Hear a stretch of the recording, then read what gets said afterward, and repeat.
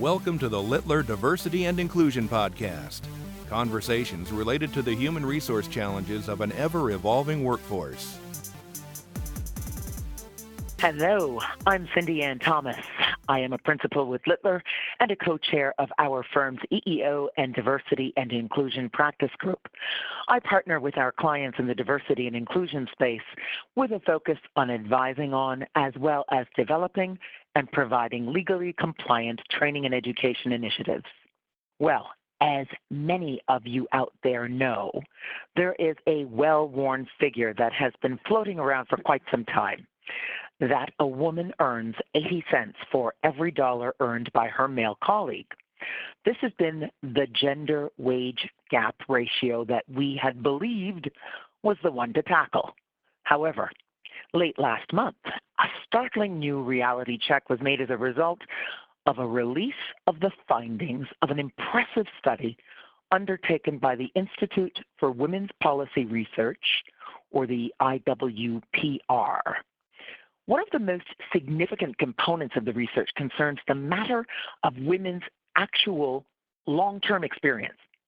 Specifically, women's ability to be in the workforce full-time and over a period of time wherein they were more likely than their male counterparts to shoulder the demands of childcare, and the fact that many of those women were in part-time jobs.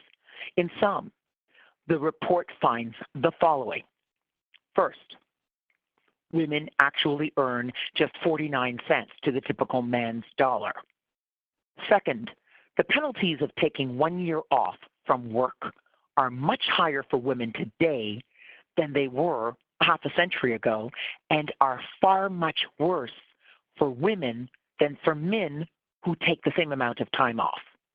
Third, more than 2/5 of today's female workers have had at least 1 year with no earnings, nearly twice the rate of men. And lastly, strengthening enforcement of EEO policies and Title IX in education is critical to narrowing the wage gap even further so that women can enter into higher paying fields.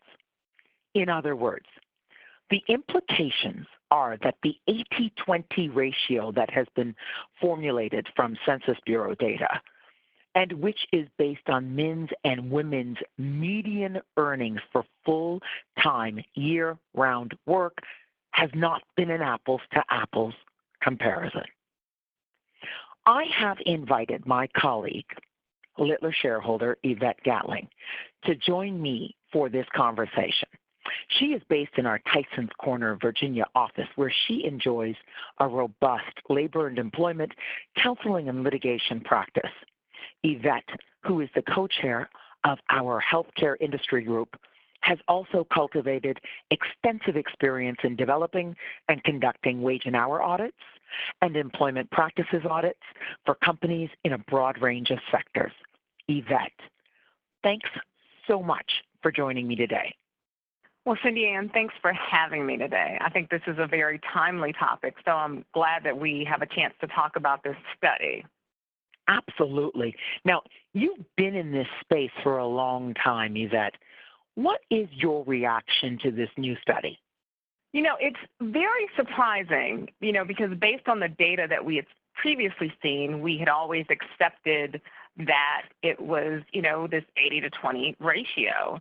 And it still shows that there's a lot of work to be done with these gaps in diversity.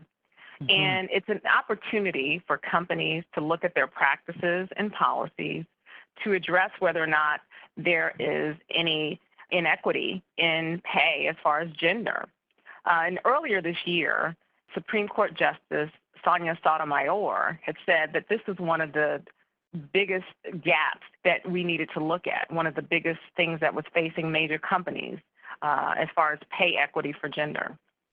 Absolutely. And while the extent of the gap, as we have long believed it, may be new, and provided that you believe the new research over the Census Bureau data, the foundational problem is certainly not new. What have you been seeing as responses from organizations here? So lately, we've been seeing a number of companies conduct pay equity audits to determine whether or not there is anything that's causing that they're doing, any policies or practices that they have that are causing these inequities in pay that are related to any, gender issues that they are causing. And, in doing that, we look at a number of factors to do that. We're also seeing companies look at their handbooks and applications in response to salary history laws that have been enacted by a number of states and local jurisdictions that have prohibited companies from asking about prior salaries. Because if you use people's prior salary in determining an applicant's salary when they join your company, of course, you're going to perpetuate any type of, gender inequality that they've had at other companies. And this can help because really companies don't want to know what an applicant has been paid. What they really want to know is what is an applicant willing to take in order to come to your company. Wage gaps and pay audits. I wonder if you might unpack these concepts for listeners who may be curious about what is involved. Absolutely. So when we talk about doing a pay equity audit, we look at the salaries of jobs that are substantially similar. And when we talk about similar, sometimes it's not just certain job titles. I mean, you may have people with the same job titles, or they may have different job titles across a company, but they may be performing similar duties. And so the law will look at that. So that's one of the things that we look at. And we'll gather information regarding an employee's tenure, because that can account for some wage differences, their starting salary, and we'll look at, different divisions, of course, because different divisions may pay differently, different parts of the country where they're located. We'll look at their supervisors as well, because we know sometimes supervisors may have a say in what the salaries may be for their subordinates. We'll look at people's experience, because your experience may determine what salary you're being paid. And we'll also look at other demographics, although today, based on our study, we're talking about gender, but we'll look at race and age and other demographics to see if there are any other patterns as to why there is a gap. And we'll evaluate those groups of jobs. And if we see any issues, whether that can be mitigated, for instance, by different skills or effort, or any educational differences between individuals that we see. So we'll certainly do that. Talk to us about some of the benefits of such audits. The benefits of doing that are to determine, before you get any type of claim from an employee that for some reason they haven't been paid the same as their male counterparts. And also just a good thing for companies to do. I mean, most companies do want to pay their employees who are, exerting the same type of skill in their job, the same amount.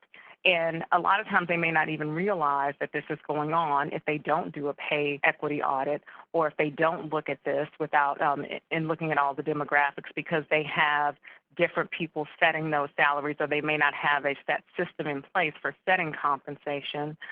You'd be surprised at how many companies don't have that. And so that's a good reason to do it. Mm-hmm. Now, inevitably, these processes also come with some risk, don't they? Absolutely. So some of the risk that we've seen is, for instance, if when you do an audit, you may see, for instance, that there are some inequities. And if you do see some inequities, and you may see that women in this particular department or this location are paid less than men.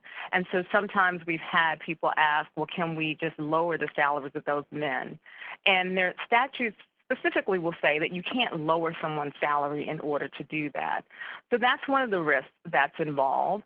And also, you can't get this information and then ignore it. So it's important that if you do an audit, that you're ready to do something about it. You can't just turn a blind eye. You can't say, okay, well, we found this information, and now we don't want to do anything about it. And so one of the things which, we talk about all the time, and I know you talk about probably when you do training, is you want to make sure that you're doing this with an eye toward having it being privileged. So you want to have your legal department involved to make sure that you keep that privilege. Right. Be careful of what you ask for. Exactly. I mean, you don't want to, say that we want to figure this out and then say, well, we're going to just put it on the shelf and know that we have this problem and not do anything about it. I mean, that's, and so it's important that if you undertake this effort that you're ready to remedy whatever problems that you have or put some systems in place to correct those problems if there are problems, or institute some policies or training to help with that. Yvette, can you give me a sense of whether or not you're seeing any noteworthy trends with respect to this practice? Sure. I mean, across the country, we are seeing certainly a number of states and local jurisdictions instituting salary history laws because companies are, not wanting to perpetuate the salary history or any kind of wage inequities that they've seen from other companies. And so the salary history laws, that's one of the trends that we're seeing. We're also seeing people looking at their policies or their handbooks to make sure that they are not prohibiting employees from asking about salaries so that employees feel open to discuss salaries. And that's been something that employees have been free to do, but making sure that they don't have any policies that prohibit that, and training managers to let them know that they can't stop employees from doing that. We're also seeing people revise handbooks to do that as well, and training decision makers who are making compensation decisions to not necessarily think about whether or not someone is, has a family or whether someone has family obligations. I mean, I've seen that come up, but making sure that they are equitable and using policies that, a company has in place, or making sure that they have policies in setting compensation, and so that it's not subjective, but that it's using objective criteria related to the job. And avoiding seniority or just tenure alone in setting pay, those can sometimes lead to inequities that don't have a lot to do with the job skills and effort that are required for a position. Right. Now, do you predict some kind of an uptick as a result of this new study? I do. I mean, we certainly, hear a lot in the news about the Me Too movement, but I think that, you do see people becoming aware of, changes in pay. And I think that once people become, feel free to discuss their salaries and figure out that they are not being paid the same as others, I think you will see an uptick in that, yes, and especially with the salary history laws. Right. Now, in addition to the measures that you have so eloquently outlined for us, what else are you seeing clients do to address these kinds of discrepancies, and which are now apparently much deeper than we realized? Well, I think that one of the things that we see, and one of the things that was talked about in the study, was, having policies that are, pro-family policies, or allowing people to take time off that don't necessarily reference one gender, which can encourage men and women to take time off. Because one of the things that the study talked about was, certainly women are penalized a little more when they take the time off. And so that if you have policies that seem to just apply to women, men may not feel as comfortable taking time off, for instance, for, parental leave or those types of policies. And so I think that if you have more pro-family policies, or policies that apply equally to men and women when they need that time off, I think those are things that we're seeing. Now, Yvette, I'm glad that you've brought that up. I want to focus on that for a moment, because you're absolutely right. In the IWPR study, the researchers specifically note that in order to narrow this wage gap, policies like paid family and medical leave and affordable child care can work to strengthen women's attachment to the workforce, as they put it, while also encouraging men to share more of the unpaid time spent on family care. But I wonder if it is the mere creation or restructuring of these policies that matter as much as the manner in which the messaging of who should be availing themselves to those policies is communicated. Cindy, and that's a great point. It's not just about creating the policies. I think it's also the messaging, like you said, and also not just the messaging, as we've seen in a lot of contexts as far as diversity, it's also the top down. If you don't see senior leaders in your organization who are utilizing these policies. And in leadership, you may think, or people may think, that it's not acceptable to utilize these policies. So if you don't see, the leaders encouraging people or advancing people who take advantage of these policies, it may not seem that that's something that is accepted by the organization. So it's one thing to publish a policy and say that we have it, but if people don't advance after taking these policies, or people's compensation is not equal or advancing the same after they've taken these policies, I think that can be a problem. Or rolling their eyes when people do avail themselves of those policies. Absolutely. And people have to be, supportive of the policies. So it's not just putting it in a handbook or saying that we have these available. You have to be encouraging. And it has to also be that people can also get leadership positions, and also their compensation is still going to be reflected or move at the same rate as other people of the same, of different genders, or when they avail themselves of these policies. So it's more about practice what you preach and making sure that, that you are following your policy. So. Absolutely. Absolutely. Now, what are your thoughts about companies who market women-friendly policies? Help or hindrance? I know a lot of companies do this for recruiting efforts, and I think that one of the things that companies can do is, when they're talking in recruiting, to talk to all applicants about these policies, because when you market them just to women, it suggests that only women should take advantage. And one of the things, that they talked about in the study is that, of course, when women take these, it's more of a disadvantage to them, and that they tend to take more time off, and that hurts them when they take time off. It should be, something that is marketed to everyone, and that it's more of, family-friendly policies or leave policies, or you can take personal leave for everyone, because everyone can have a family, everyone can have parental leave, or everyone can have, the Family and Medical Leave Act, everyone can take advantage of that. So I think that I understand sometimes why people will do that, but, I think it can be a hindrance and can seem to, men who maybe want to take advantage of that, that maybe it's not encouraged. Right.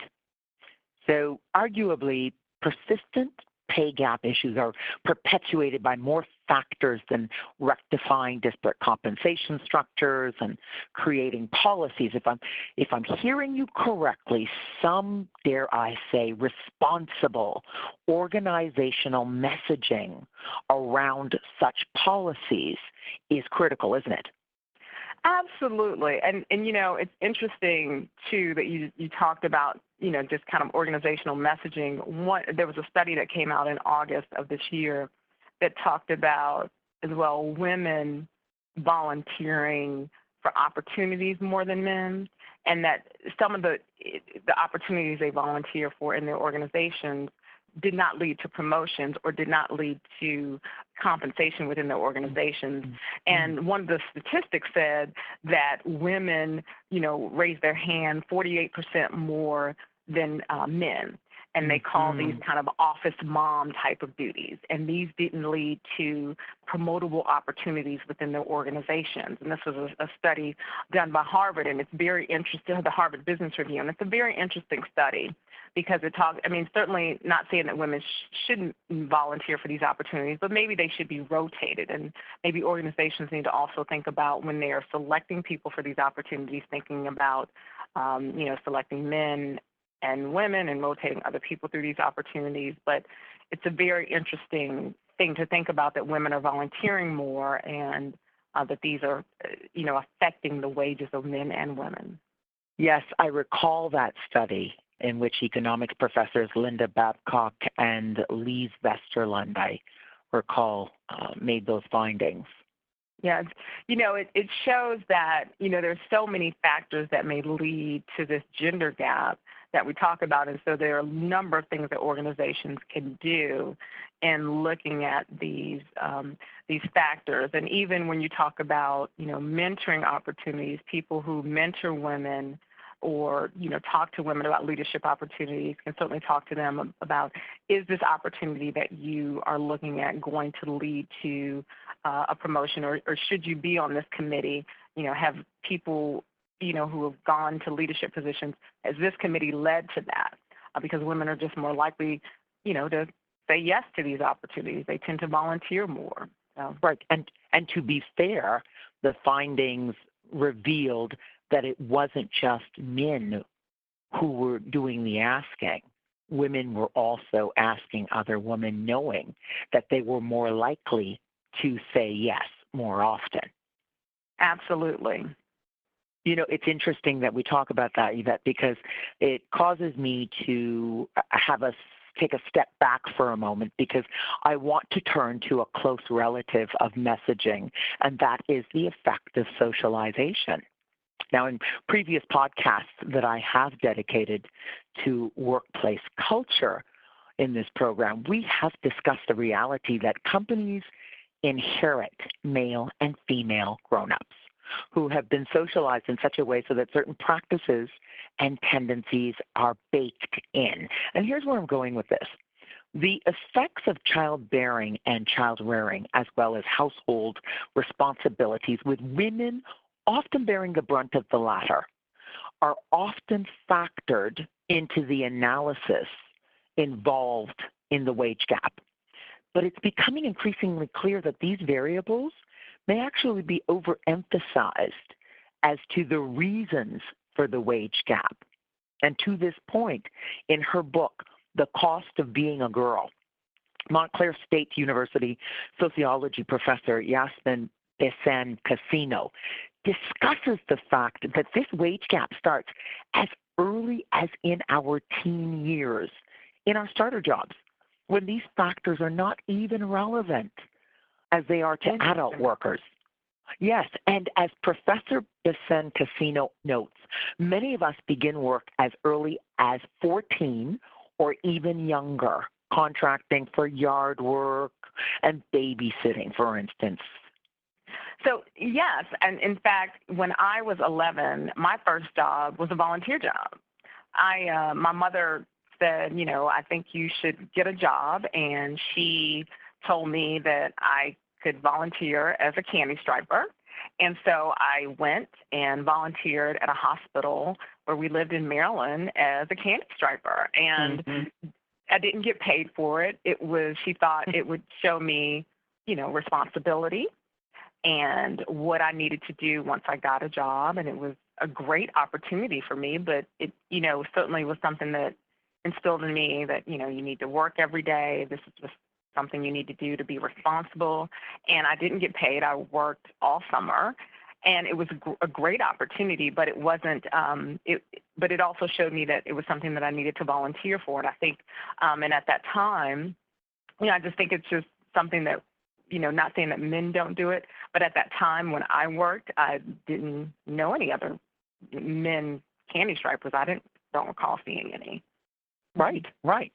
Yvette, I personally had a full-fledged babysitting practice by age 12.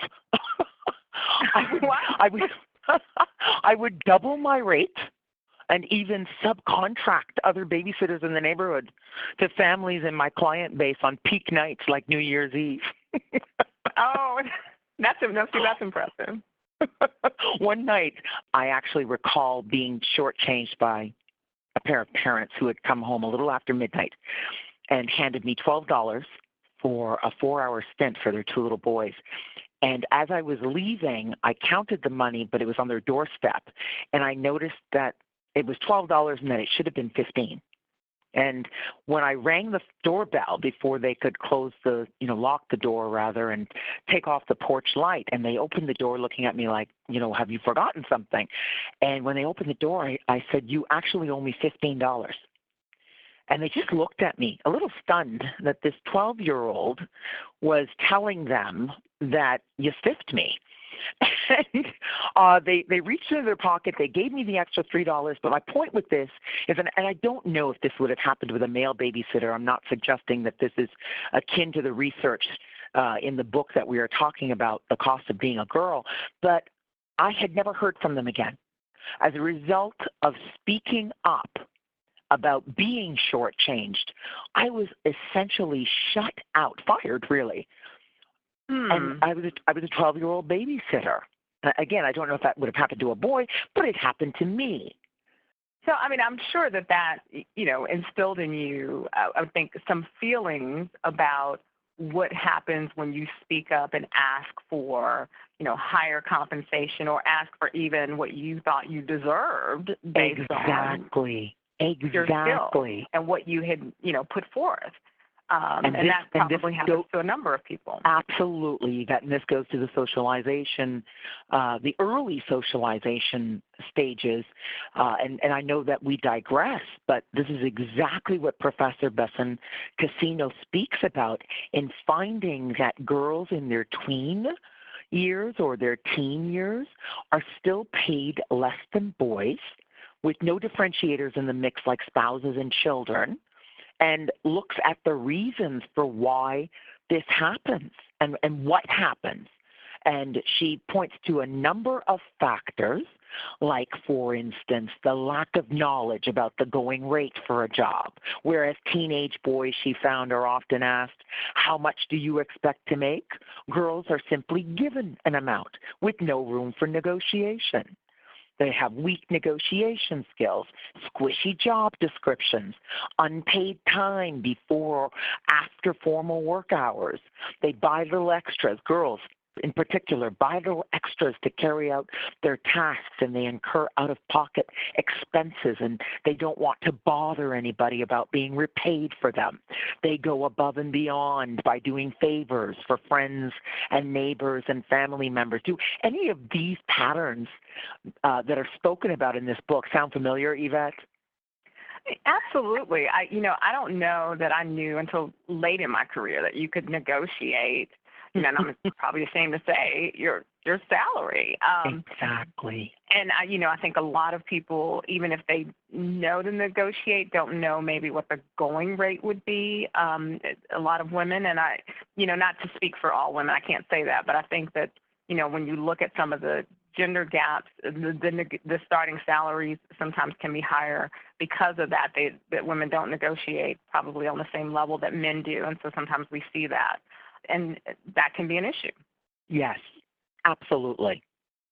Now, obviously, many of the solutions to narrowing this widening pay gap exist in taking a look at our organizational practices, our systems, our structures. But I would like to leave our listeners with some people-based solutions, too. And to that end, let me ask you this two-part question. First, what can women in leadership do to help other women? And secondly, what can women do to help themselves? Sure. I think women in leadership can, one, speak to the lessons that they've learned about, for instance, negotiation, which is one of the things we just talked about, that they can negotiate, and also any information that they have about the compensation within their organizations, or speak to women in similar organizations to find out what is the going rate for these jobs, what is the going rate for people with my skills, my efforts. How can I find out what that market rate is?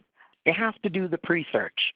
Right. And, I think that helping people do that and figuring out how, what is the going rate for that, and figuring that out. I think that, and because they may have more information about how that company sets those rates. And so making sure that they talk to other women about that. And I think what women can do to help themselves certainly is asking those questions ahead of time, feeling that they can negotiate, and also taking advantage of the policies that are in place if they need the help, either whether it's leave, but also asking how, if any way that will affect their compensation. And even if they're going to volunteer for committees, making sure that when they volunteer, that those committees are ones that will lead to higher compensation. And if they certainly are valuable to them, I mean, there's nothing wrong with volunteering for committees that are valuable for you personally, but making sure that you're also volunteering for opportunities that will advance your compensation if that is of value to you and your career. Right. Now, is there anything else that can be done? Certainly, we talk a lot about unconscious bias training. Some of that, I think, can creep into salaries. Some of the unconscious bias of people thinking, well, this person is the breadwinner. Sure. Sometimes those things can creep into setting salaries. So training people on unconscious biases that people have in setting salaries. We do that type of training all the time, and training people on things to look at when setting salaries. And so I think that those things can certainly help. With our few minutes remaining, Yvette, would you like to share any closing thoughts about this issue? I think that based on, what we've seen and the research that's come out, as we can see, there are a number of factors that go into this wage gap, and it's still ongoing. And so I think that it's best for companies to audit these issues, and certainly we do those audits all the time, but I think that looking at the factors and certainly trying to address these before you get into litigation, I think is a best practice. Wonderful. We have to leave it there, but I am sure that we will revisit this in the not-too-distant future. Yvette Gatling, my learned colleague from our Littler office in Tysons Corner, Virginia, where she is a shareholder. Thank you so much for taking the time to dialogue around this very important issue. Thank you, Cindy Ann, so much for inviting me to your podcast. This was wonderful. I think this is a very timely topic, and I thank you for sharing this topic and inviting me. Again, no, thank you. I hope you have enjoyed this podcast. Please feel free to reach out to us at podcasts@littler.com if you should have any questions about this episode, or if you would like to discuss any component of your organization's needs with me or another Littler attorney. Thanks for listening. The purpose of this program is to provide helpful information for employers, addressing the latest developments in labor and employment relations. It is not a substitute for experienced legal counsel and does not provide legal advice or attempt to address the numerous factual issues that arise in any employment-related issue. To discover other labor and employment podcast series from Littler, the largest global employment and labor law practice, visit littler.com/podcasts.